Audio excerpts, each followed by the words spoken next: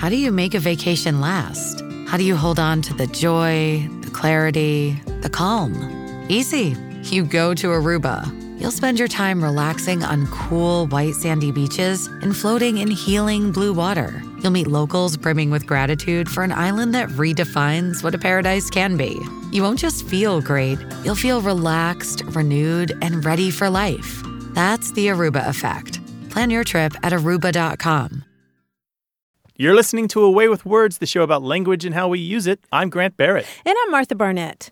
Grant, you and I are fans of proverbs. Oh, yes. And I have a particular fondness for a type of proverb known as an eponymous law. That's a jokey way of packaging a pithy observation and naming it after somebody, either real or fictional. And, of course, I guess the most famous is Murphy's Law, right, yeah. Right, which goes... if a thing can go wrong, it probably will. Exactly. And then there's Muffrey's Law. Muffrey's. Muffrey's Law is when you try to make a correction to somebody else and then make a mistake yourself. Right. It's misspelled, right? Yes. And there's something about attributing it to somebody and making it like a scientific law that makes it a little funnier. Well, is it the mixed registers here? Because the content is a joke, but the name sounds so formal. Exactly. They're all kind of wry like that. And I was trying to think, well, what would Barnett's Law be? Oh, no. I don't know. Well, I was thinking about it on the way to the studio, and then I was thinking maybe Barnett's Law is the lane you just got out of is the one that's going to move faster. I was going to say Barnett's Law is no matter what time you leave, you still get there at the same time.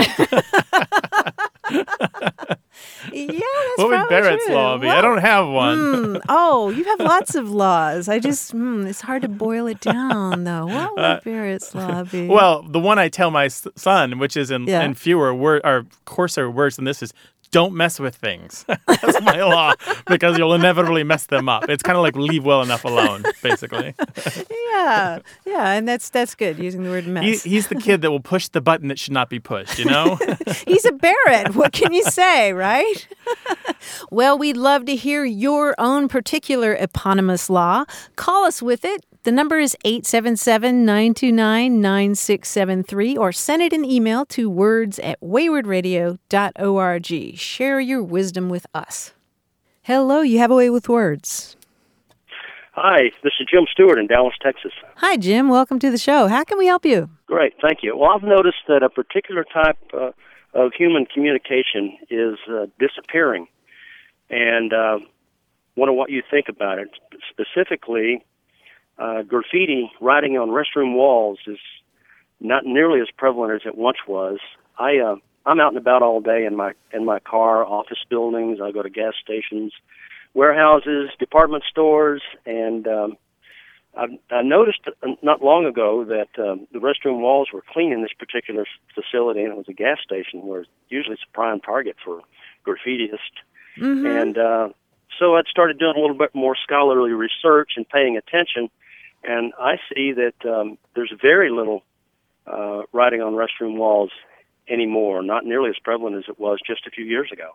How interesting. And I'm wondering what you think about that. I think you need to go to a lower class of joints. I otherwise have a life.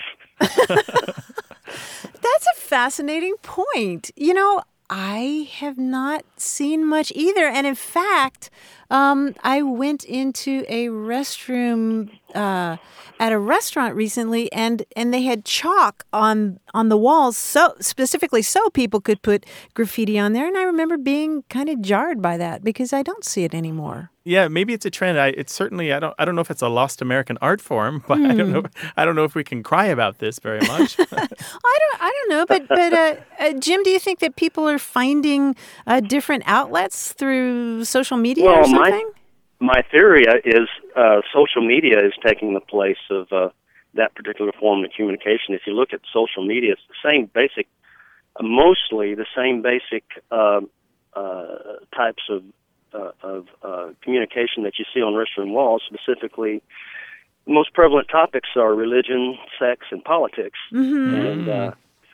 And you see that a lot on Twitter and Facebook, and some people are not very discreet about it either. So it's not nearly as anonymous as it would be if you're communicating on a restroom wall, but I think the topics are basically the same. It's a good theory. Yes. I don't know how we'd ever prove that, but it is a really good theory. We now have a place to release all the little goofy things that we'd otherwise, or angry things that we'd write on a bathroom wall. Yeah, just a way of saying, I was here, look at me. And I think the other thing, too, is, I mean, not that I made a practice of writing on bathroom walls, but I send a lot of texts from bathroom stalls. Many people do. Don't That's you? right. Yeah. I mean, your constant companion there, right? I mean, I don't know about constant companion. How many times have you gone to the restroom, realized you didn't have your phone, and went to get it before you did your business? This is the way we live now. Yeah, I think it's. This is not something I plan on. I don't plan on doing a really exhaustive research on this. Well, if you want, I have asked other people. Yeah. If you do want to do read exhaustive research on this, yes, Jim, there's a book written by Alan Walker Reed. It was originally published in Paris in the 1930s because American publishers wouldn't touch it. Alan Walker Reed was a great lexicographer. He traveled around the country and recorded the graffiti. He wrote it down and made a study of it. It was eventually published in the U.S. called under the title of Classic American Graffiti. And if you look for that name, Classic American Graffiti, you'll likely come up with the book. It is an astonishing read. One of the most amazing things about it is how consistent graffiti has been over the years. Even though there's not as much in the restroom stalls as there used to be, you will still find some of the same poetry. Wow, I thought I was the only one that had too much time on my hands. Well, you give an academic a grant and some spare time, and they'll study just about anything. Well, somebody needs to do a modern I'm going to pick that up. Yeah, we need a new one now in the age of social media. Don't we know? Yeah. Well, I think that's what we're looking at. I think certain parts of sites like Reddit and FARC and some of these Facebook groups, these are kind of this is the place where we share the goofy stuff. We write the little doggerel in order to entertain others, right? Well, you get a much bigger audience. And I think the repetition that we see there is almost identical to what happened in the bathrooms as well. Like you would go into bathroom after bathroom and see the same little rhymes, the same little jokes. When I was growing up as a kid, my father worked on a train station, and there was an Air Force base there, and there were people from all over the world that would come through there, and even the language on the stalls was, some of it was in foreign languages.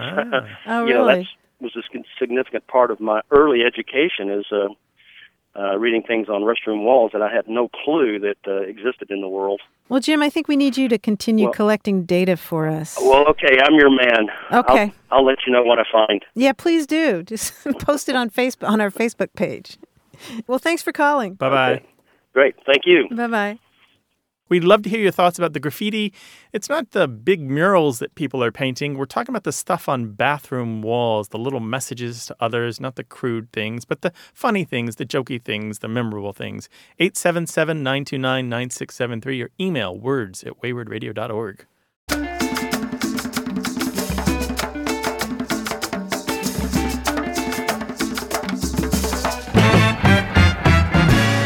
Grant, we were talking earlier about eponymous laws, and one that I really like is the one from Cyril Northcote Parkinson, Parkinson's Law, which is work expands so as to fill the time available for its completion. Yeah, and the corollary, which is your stuff expands and contracts to fill the space available too, right? Oh, yeah, your stuff, your stuff, personal possessions. You can have like a wallet and it will just like suddenly fill a room. I don't know how that works.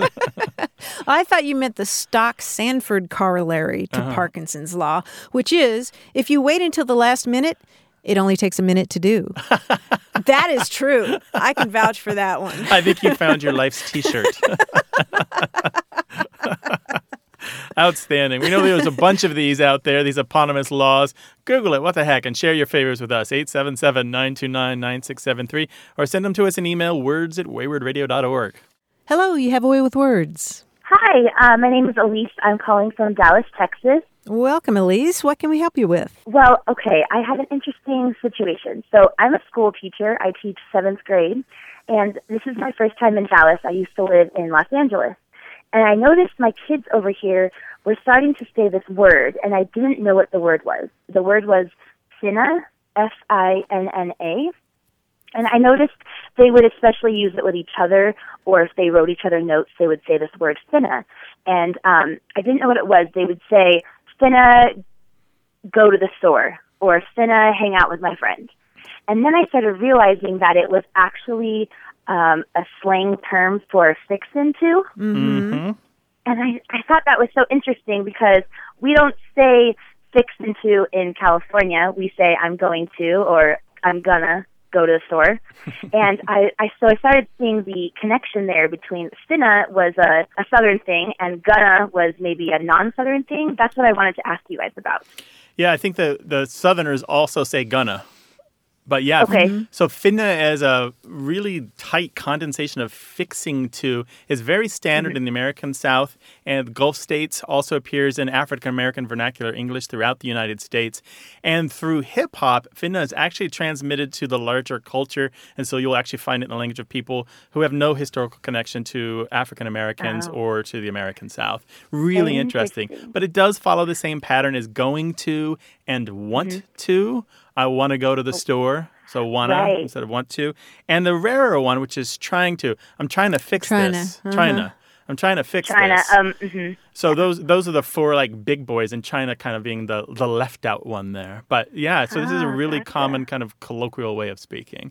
Good on you for having the ear to sense the regional differences there and not come out heavy-handed to judge them harshly. Well, that's at first I started telling them, don't say that. Like, speak properly, you know? And then I thought, if it's a colloquial thing, if it's a slang thing, who am I to correct their, mannerisms, I guess. Yeah, if they're standing in front of the classroom giving a presentation, that's when they need to bring out the fixing to, and not the finna. But yeah, just talking to their pals, that's a different story. The Dictionary of American Regional English, that amazing work at daredictionary.com, traces back fixing to, not the finna form, to the 1930s, and I'm sure it's much older than that, and probably came into the United States through the Scots-Irish heritage. Interesting. Very, very interesting. Well, thank you for that information. Sure thing, Elise. Thank you for calling. And good luck with the kids. You're doing the best work out there. Teachers are our people. You. I appreciate that very much. Thank you. All right, bye-bye. Nice to talk to you. Bye. Okay, bye-bye. What word has caught your ear? Give us a call about it, 877-929-9673, or you can send it to us in email. That address is words@waywardradio.org, or find us on Facebook and Twitter.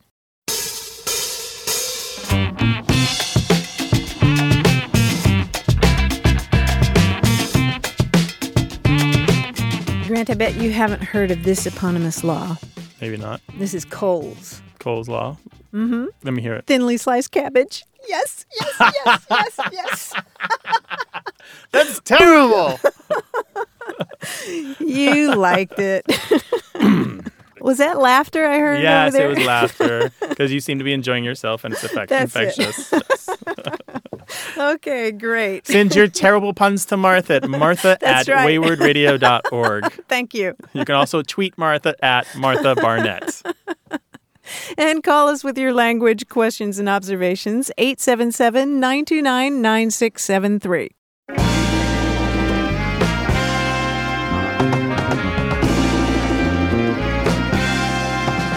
What's the word you find most savory? Come on, you can tell us. More from Away with Words in just a minute.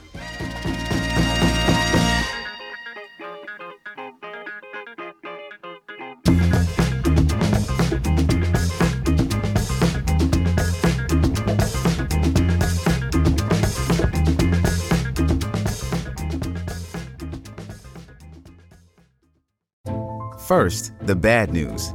SAP Business AI won't help you generate cubist versions of your family's holiday photos.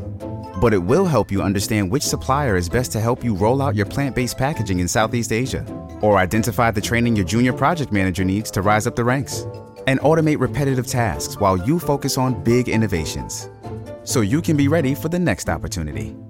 Revolutionary technology, real-world results. That's SAP Business AI. You're listening to Away with Words, the show about language and how we use it. I'm Martha Barnett. And I'm Grant Barrett, and we're joined once again by our quiz guy, John Chinesky. Hello, John.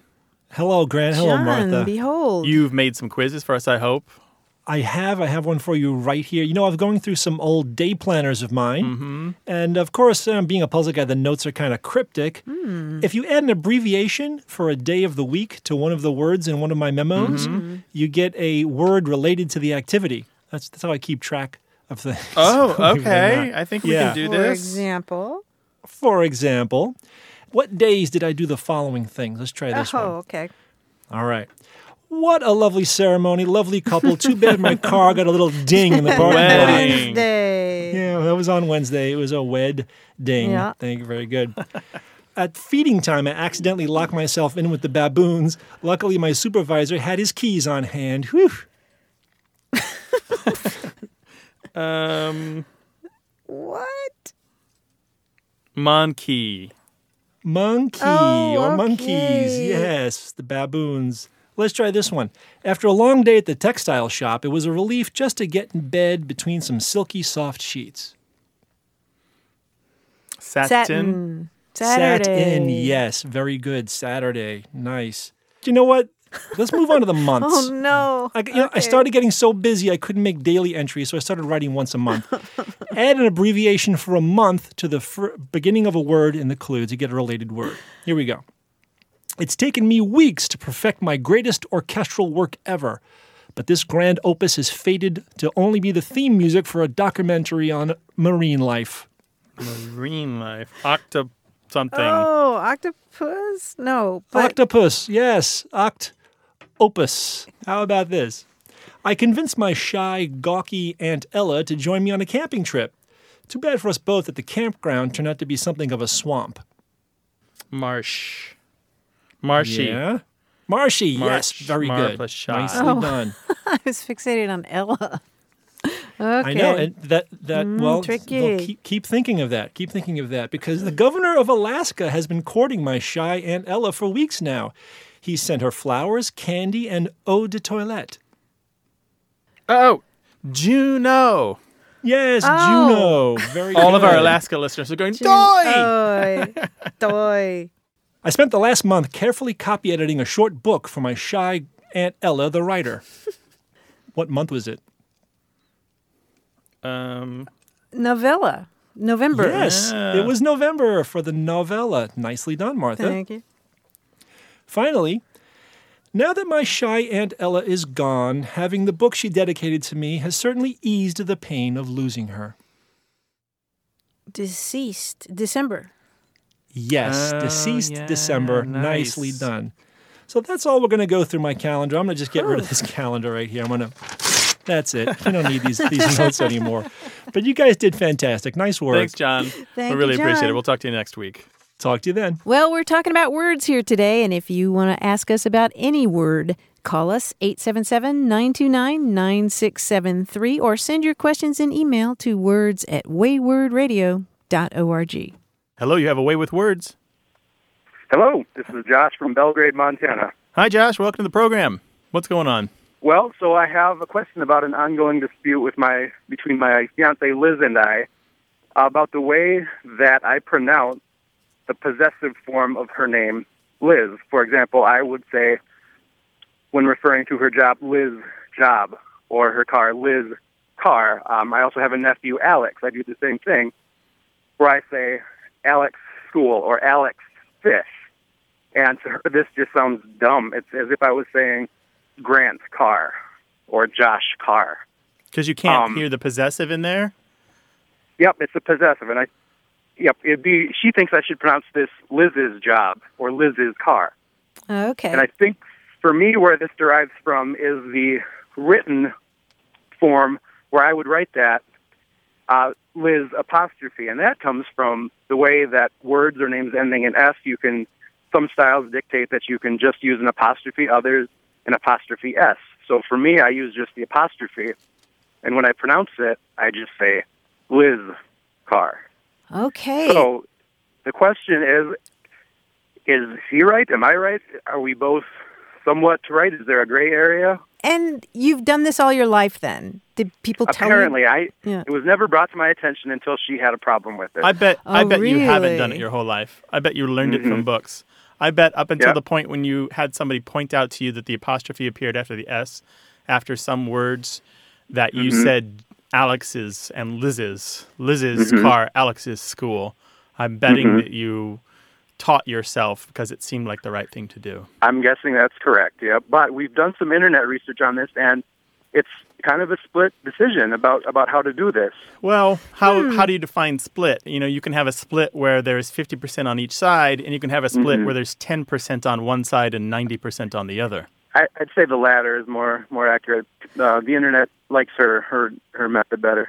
Well, yeah, and Josh, I would like to ask you a few questions about guests arriving at your wedding and people arriving at your wedding. So if you're talking about the arrival of Liz at your wedding, you would say Liz arrival at my wedding? Boy, that's a good one. I think I would actually say Liz's arrival at the wedding. Liz's arrival. And what about Prince Charles? Yeah. Well, that's another one. We have a few examples here. Yeah, okay, let's hear them.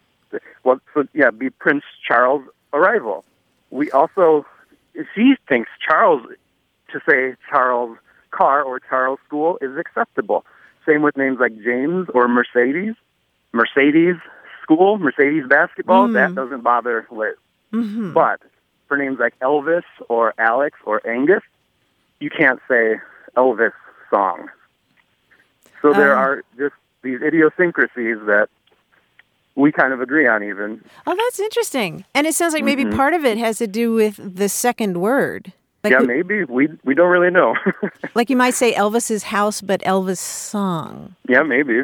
Here's another path on this. Most people, regardless of what they write, say Liz's and Alex's school.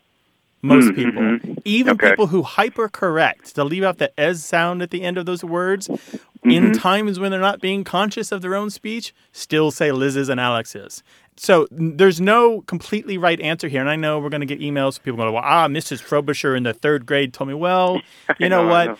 There are people who've examined large data sets to look at people's speech and writing habits. And we know for certain that most people say Liz's and Alex's and have over the course of history. And write it that way, too. Yes. It wasn't until we became at least in the Anglosphere, became a very literate and people started looking really closely at the written language, did they try to really make the spoken language conform a lot more to what they were writing.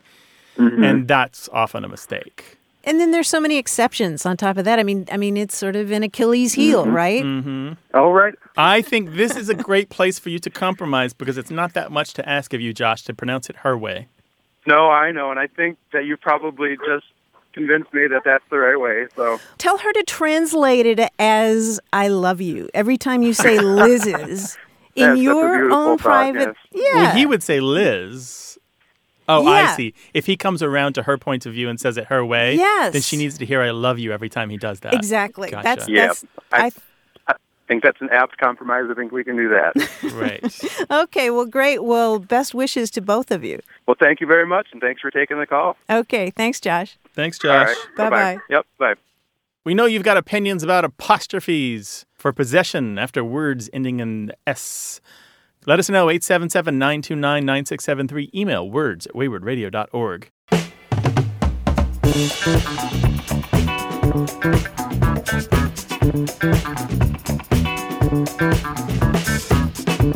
This eponymous law comes from Herb Block. He was the cartoonist at the Washington Post back in the day. And it's called Herb Block's Law. If it's good, they'll stop making it. Oh, yes. You know? Yeah. I talked about this on our Facebook group. There was a kind of socks that they made at the Gap like 15 years ago. I loved them. Yeah. They stayed up. The elastic didn't overstretch. Right. You know? They were a cotton polyester mix. Got skinny. They allowed sweating. And then they stopped making them. And I go back and I went back for years to see, do you have any more of those socks? They're like, no, we don't make those anymore. Oh, like, don't you hate that? They were perfect. Don't you hate that? And here we are 15 years later, and I still haven't found a good replacement for that particular sock. I feel your pain, Grant. Remember Pilot as espresso pens? No. Oh, my gosh. Was it espresso or espresso? I think it was espresso. But the perfect pen for you? It was the perfect pen. It felt so good in my hand. It moved across the page so sensuously. And I used to buy them by the dozen from an office supply store. And then they just disappeared. And I've looked on eBay. I've looked everywhere. Wow. If anybody has a stash of those, I would. There should be a corollary here. We'll call it the Barnett Barrett corollary, which is like, it's the worst thing to do is like when they change the formula. Like Pear's soap. They just changed the formula. I'm like, this is not the Pear's soap that I knew. No. That's right. I want the original. This doesn't smell anything like it. So Are we sounding it looks stodgy the same. and crotchety? Oh, get off of my AstroTurf, sonny boy. 877-929-9673 is the number to call to talk with us. Hello, you have a way with words. Hello. Hi, who's this? This is Karen. I'm calling from San Diego. Hi, Karen. Welcome to the show. How can we help you? Thank you. Twice recently, I've heard this phrase, to cut off your nose to spite your face. In both cases, the author in one case, Steven Pinker, and the podcast host, Stephen Dubner, cited a source for the phrase. Stephen Dubner cited a history by Roger of Wendover, which talked about some nuns who were in a abbey who were going to get raided or something, and so they wanted to make sure that they weren't like sexually assaulted by the people, and so the woman who ran the nunnery, the abbess is what they call her, cut off her nose and the way they described it is just horrible. Oh, brother. And then all of her sisters did the same thing, and so then they were, saved of at least that fate. Oh, good Lord. That's pretty unenlightened. Really. So the whole idea behind the expression, though, is to go to ridiculous extremes to stop another bad thing from happening when the thing you're going to do is bad enough. Right. Oh, yeah, good point. And that's what it's just pointing out kind of this terrible action that we would take. We find examples of the same idea, but not the same expression, as far back as 611 in the writings of Publius Syrus, who was a mimeographer. He wrote mimes, which are these exaggerated performances, these comical kind of acts. And the version that he uses is to burn your neighbor's house down in order to get revenge. Because if you burn your neighbor's house, you're likely to catch your own house on fire, too. And we find this also, I think it was Henry IV in France. He said that he would have to burn Paris to save Paris. It's kind of that same idea. Here's the thing about Steven Pinker and Stephen Dubner's sources. I've seen the Steven Pinker passage. I haven't heard the Dubner thing. There may have been examples of nuns doing that, but cutting off someone's nose is an act of vengeance, or even as kind of an official way of punishing them, was fairly common, both in England, both in Europe, in Egypt, and Assyria. This was a thing that was kind of formalized, particularly for adultery and certain offenses, particularly if it involved a woman who was treated as a sexual object, where she was seen as attractive. In order to make her not attractive, they would cut off her nose. Sometimes they would cut off her ears. Sometimes they would cut off her hands or breasts. But yeah. Whoa, that's awful. So, Karen, yeah, there may very well have been nuns that did what the two Stevens talked about, but there's an older history to the whole concept. Well, cool. Thank you very much. Yeah, sure. Thanks for calling, Karen. Bye. Call us with your language questions, 877-929-9673, or send them an email to words@waywardradio.org.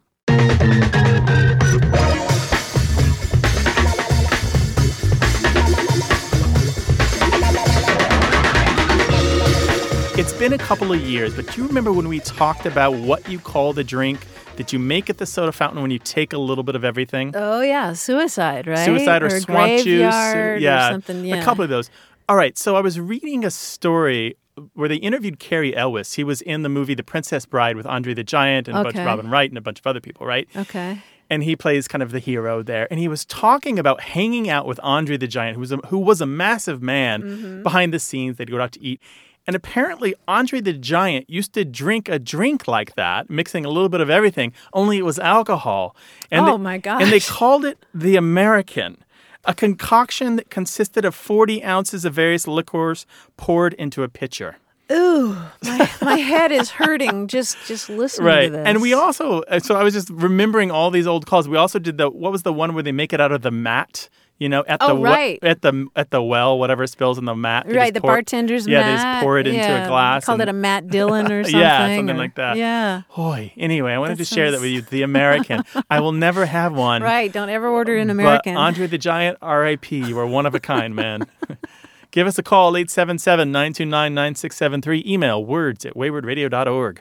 Hello, you have a way with words. Hi, this is Evan from Dallas, Texas. Hi, Evan. Welcome to the program. Hello, Evan. What's going on? Hi, how you guys doing? All right. Doing well.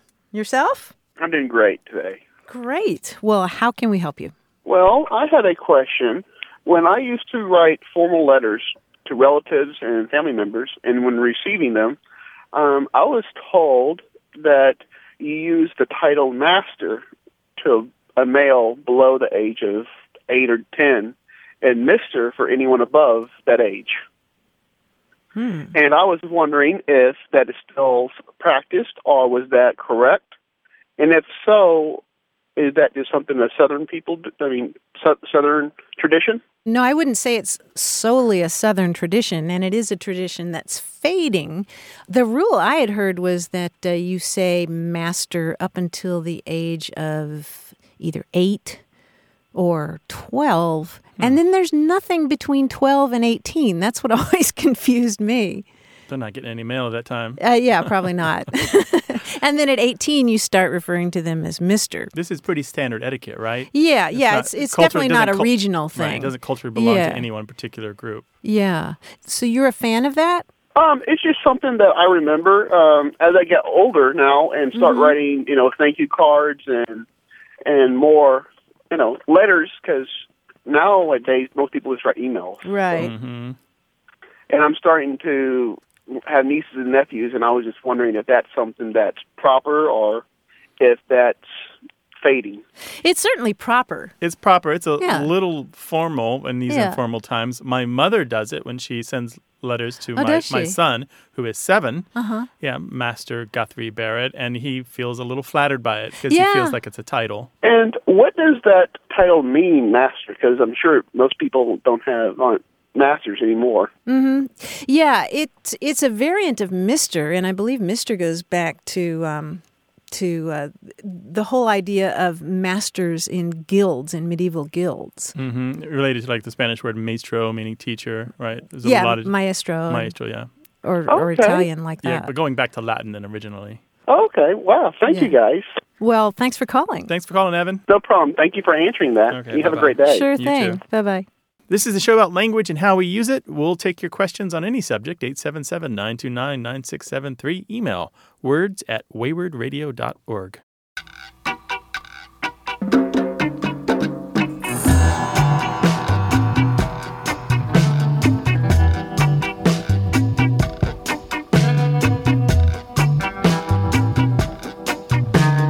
Talking earlier about eponymous laws. Here's one I really liked. Do you know Betteridge's Law of Headlines? Yes. If it asks a question, the answer is probably no. Yes. Any headline which ends in a question mark can be answered by the word no. Did aliens actually abduct the president and replace him with a clone? No. Is coffee bad for you? No. Right, because it plays on the thing they do in news, which is in order to get you to read the story, they suggest something preposterous and then say, at the very bottom say, no. Actually, the answer is no. Let us know your favorite eponymous law, 877-929-9673, or make up your own and send it to words@waywardradio.org. What's the word you savor the most? You can tell us. More from A Way with Words in just a minute.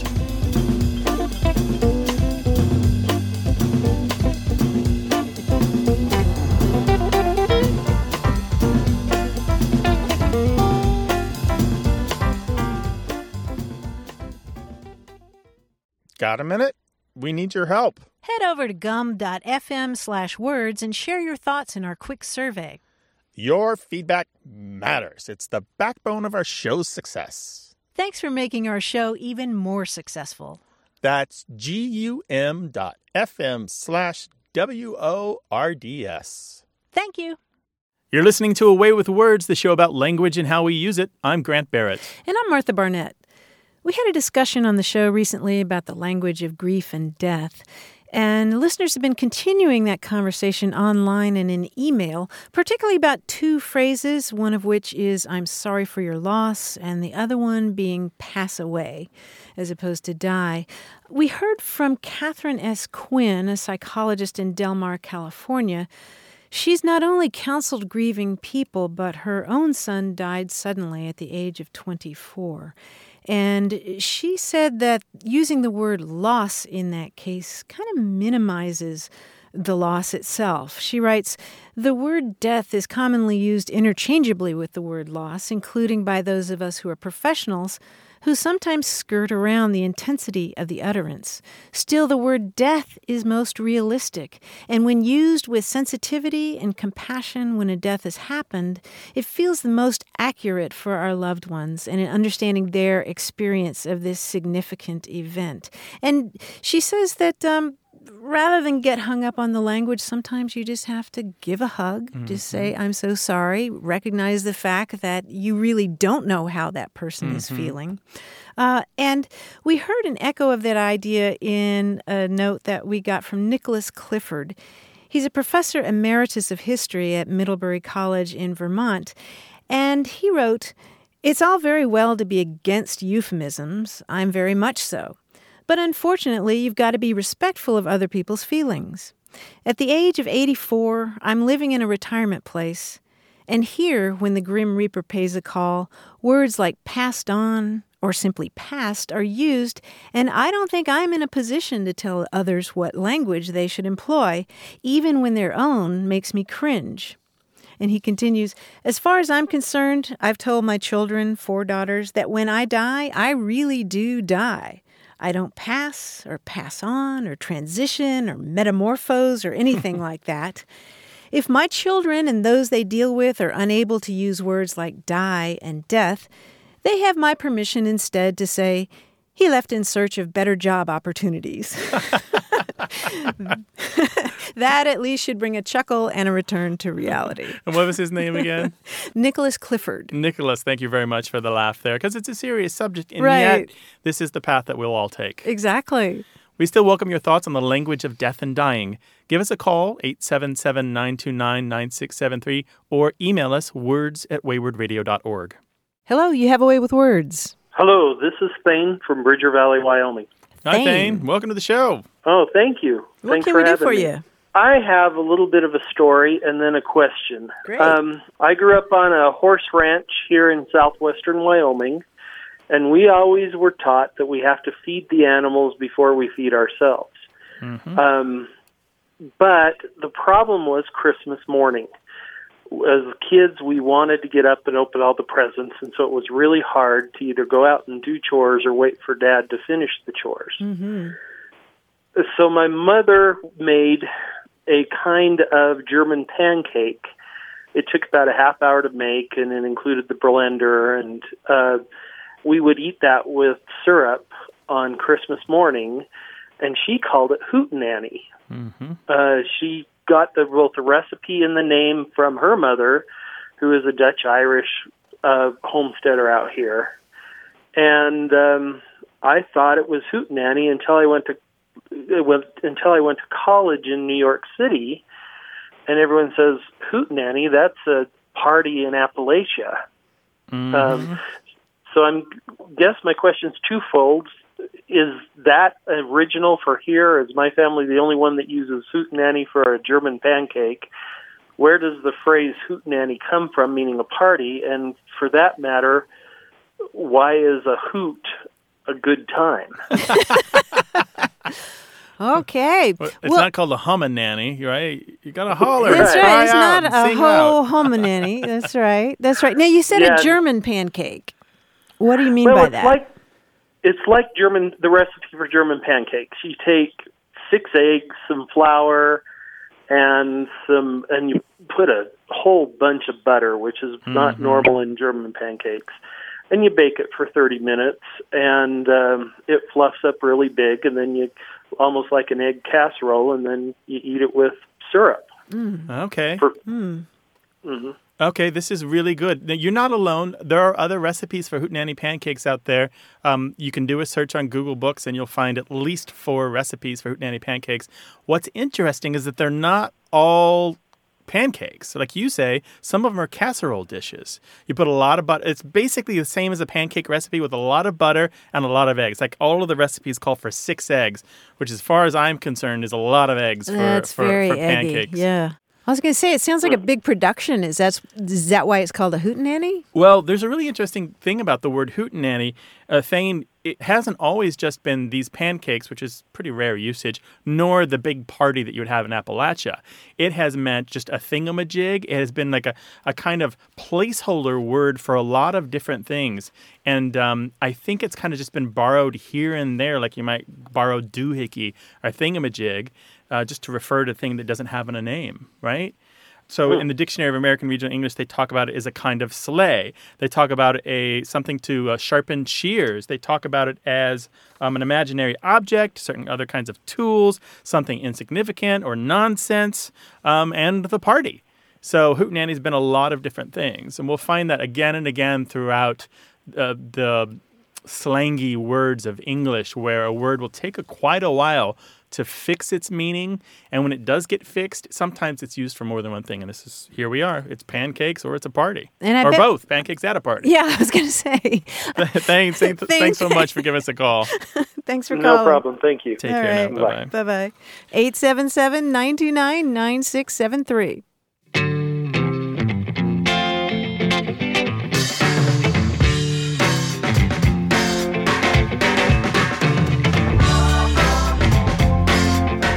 Of Siegel's Law, S-E-G-A-L, Siegel's? I don't think so. You might recognize it. It goes, a man with a watch knows what time it is. A man with two watches is never sure. Ah, nice. That I can really relate to that. I love You know, that, you yeah. look something up and then you look in another source and it's a little bit different. Who's the right source? Right, and then you call your favorite radio show and make them decide and then they do for the you. same thing. That's right. Like, wow! That's right. Sometimes TMI is just TMI, right? Mm-hmm. What's your favorite eponymous law? Make one up for yourself. 877-929-9673 or email words@waywardradio.org.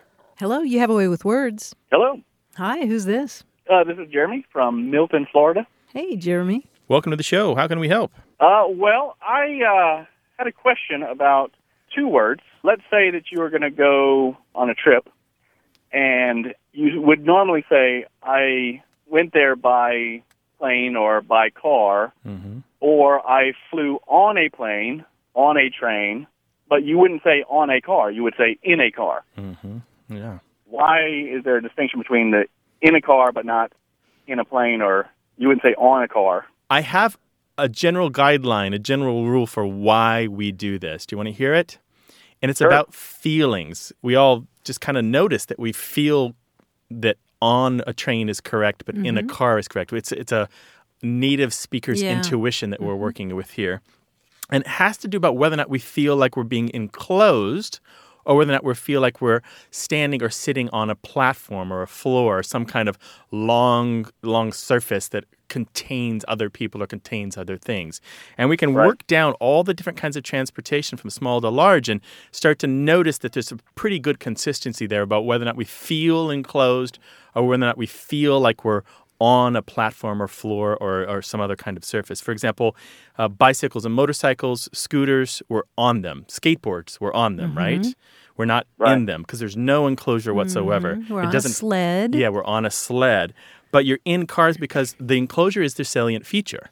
That's the thing about a car. And also, you're in a car, you're kind of like fixed in your seat, maybe even seatbelted in, and there's not this freedom to move about back and forth across the space like you would have on a train, on a ship, on a plane. Trains are really interesting because I can be on a train, but I'm in the sleeper car. Right. Or I'm in my cabin, or I'm in the caboose, but I'm on the train because I don't feel quite as enclosed as I do in these smaller spaces, and I feel the freedom to move about, to move back and forth. Yeah, I'm thinking historically, too, the precursors of cars. I mean, you might say my ancestors came to California in a Conestoga wagon. Yeah, right? If you say that they came on a wagon, you might imagine there was no covering and there was no enclosure, right? Yep. Yeah, I didn't start thinking about that until this.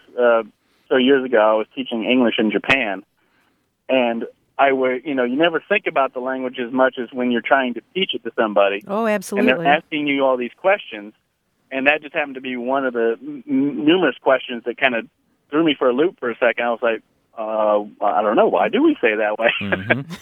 Well, let me ask you about another class of things, vessels that go on the water. So you would be on a raft, right? Right. But for a canoe, a dinghy, or a kayak, what would you be? Yeah, I guess you'd be in a canoe because you're somewhat enclosed, I guess. And you'd be sit upon. Yeah, and there's not the freedom there's not the freedom to move about. That's the thing. Once you're on, that's interesting. Once the vessel and you become a unit, you're not free to move about. Let me ask you about a yacht. Are you in a yacht or on a yacht? Does it matter if you're below decks? Yeah, if you're below deck, I guess you would be Well, I would always say on a yacht. I think I would like too. You said, if you've had the freedom of movement, you can move around. Yeah. Yeah, that's a really good point. Yeah, so it's a pretty so do you feel the freedom to move about upon some kind of platform, and do you feel enclosed? Again, feelings. At the bottom of language a lot of times is this relationship to the connotations of the experience and not necessarily about a perfect logic. Right. Okay? Well, that would have been a good answer for those students in Japan. That was a spectacular answer. Thank you very much. Thanks, Jeremy. Take care now. You too. Bye-bye. Bye-bye. Well, tell us your stories about language. The number is 877-929-9673, or you can send them an email to words@waywardradio.org. And you know what? We are all over Facebook and Twitter.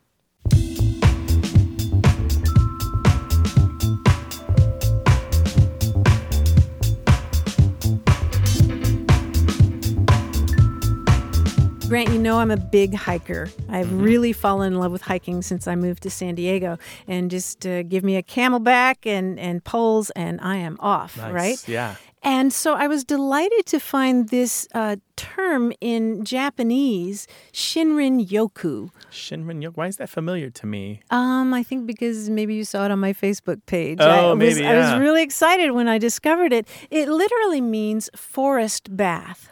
That's what you're doing. Yeah, yeah. And I Oh. think specifically in Japanese, it may refer to a more contemplative kind of walking and taking in all the sensations than I actually do.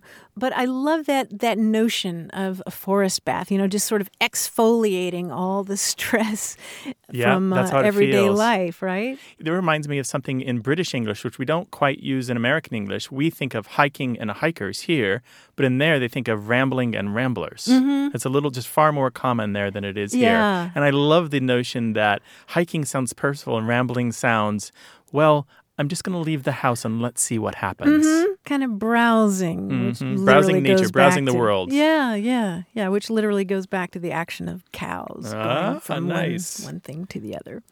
877-929-9673 is the number to call, or find us on Facebook and Twitter.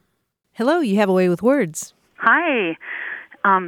This is Melanie from Reno, Nevada. Hey, Melanie, welcome to the show from Reno, Nevada. How can we help you? I have a question about the word derp. My child and the neighborhood kids have been running around saying this word constantly. I've looked it up, tried to figure out what it is and what it means. I have a pretty good idea, but when I ask them what it means, they say, "Oh, it's complicated." Yes, it must be. So I felt that I had to go to the experts. Sounds like they're the experts. Seriously. So how do they use the word derp, and how are you spelling it? Well, I would have spelled it D-U-R-P, but apparently they spell it D-E-R-P. I mean, Okay. that's the spelling that I found online. Okay. So the way they use it is sort of as commentary, but there's many variations. So if somebody does something that you might consider a fail or is not exactly stupid, I mean, it has a different meaning. Like if they slip and fall, for example, or they mess up somehow, they'll just go derp or derpy derp derp. Or snurp-a-derp. Snurp-a-derp. That would be the really tragic fail. And my daughter has used it with me, which was surprising. Hey, Mom, you just derped away.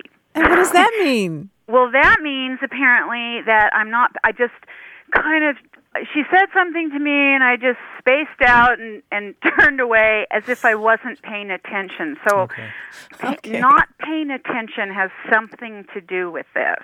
Okay. Sounds like lots of awkwardness involved with being derpy. Derped away. I looked at this word derp in 2011, and when somebody had suggested to me that it came from the movie Basketball, which was made by Trey Parker and Matt Stone, the creators of the South Park. South Park, yeah. I was like, yeah, right. And you turn the movie on, and it's like within the first couple minutes of the show, these two dudes are doing something really embarrassing. They're going through a woman's underwear drawer, and then when she chases them out of the room, for some reason, as the scene cuts to another scene, you hear derp, like kind of a non sequitur. And I'm like, what? I don't get it. Maybe I couldn't tell if the actors were saying because you couldn't see their faces really. But Know Your Meme has done a pretty good job of tracking down every time that derp has been used in South Park episodes, the show created by the same guys who created the movie Basketball.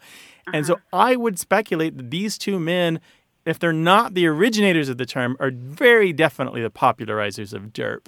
And it has been pervasive ever since. On Reddit, people use it like crazy. It's involved with a wide variety of memes and different characters.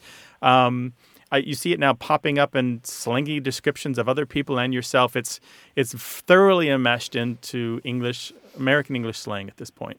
So, Melanie, I guess my question would be, are you allowed to use it, or does your kid roll her eyes when you say it? I'm certainly allowed to use it. Oh, you are? And, okay. Yeah. It's not derpy of you not to use it. Okay. It's not derpy. Okay. I got to say, Melanie, this was a great question. We know we have a lot of parents and grandparents out there who probably have never heard this term, and their kids and grandkids are all like, well, of course, yeah. Duh. We totally use that. Derp. Derp. Thanks for calling today. Thanks, Melanie. Thank you so much. I really appreciate it. Sure, take care It's been now. very informative. Bye-bye. Bye to your daughter. Bye-bye. 877-929-9673. Email words@waywardradio.org. Things have come to a pretty pass. That's all for today's broadcast, but don't wait till next week to chat with us. Find us on Facebook, Twitter, iTunes, or SoundCloud. Check out our website, too, at waywardradio.org, where you'll find a dictionary, a newsletter, mobile apps, and a discussion forum. And you can listen to hundreds of past episodes for free. You can also leave us a message anytime, day or night, at 877-929-9673. Share your family's stories about language, or ask us to resolve language disputes at work, home, or in school. You can also email us. That address is words@waywardradio.org. Our senior producer is Stephanie Levine. The show is directed and edited this week by Tim Felton. We have production help from James Ramsey and Tamar Wittenberg.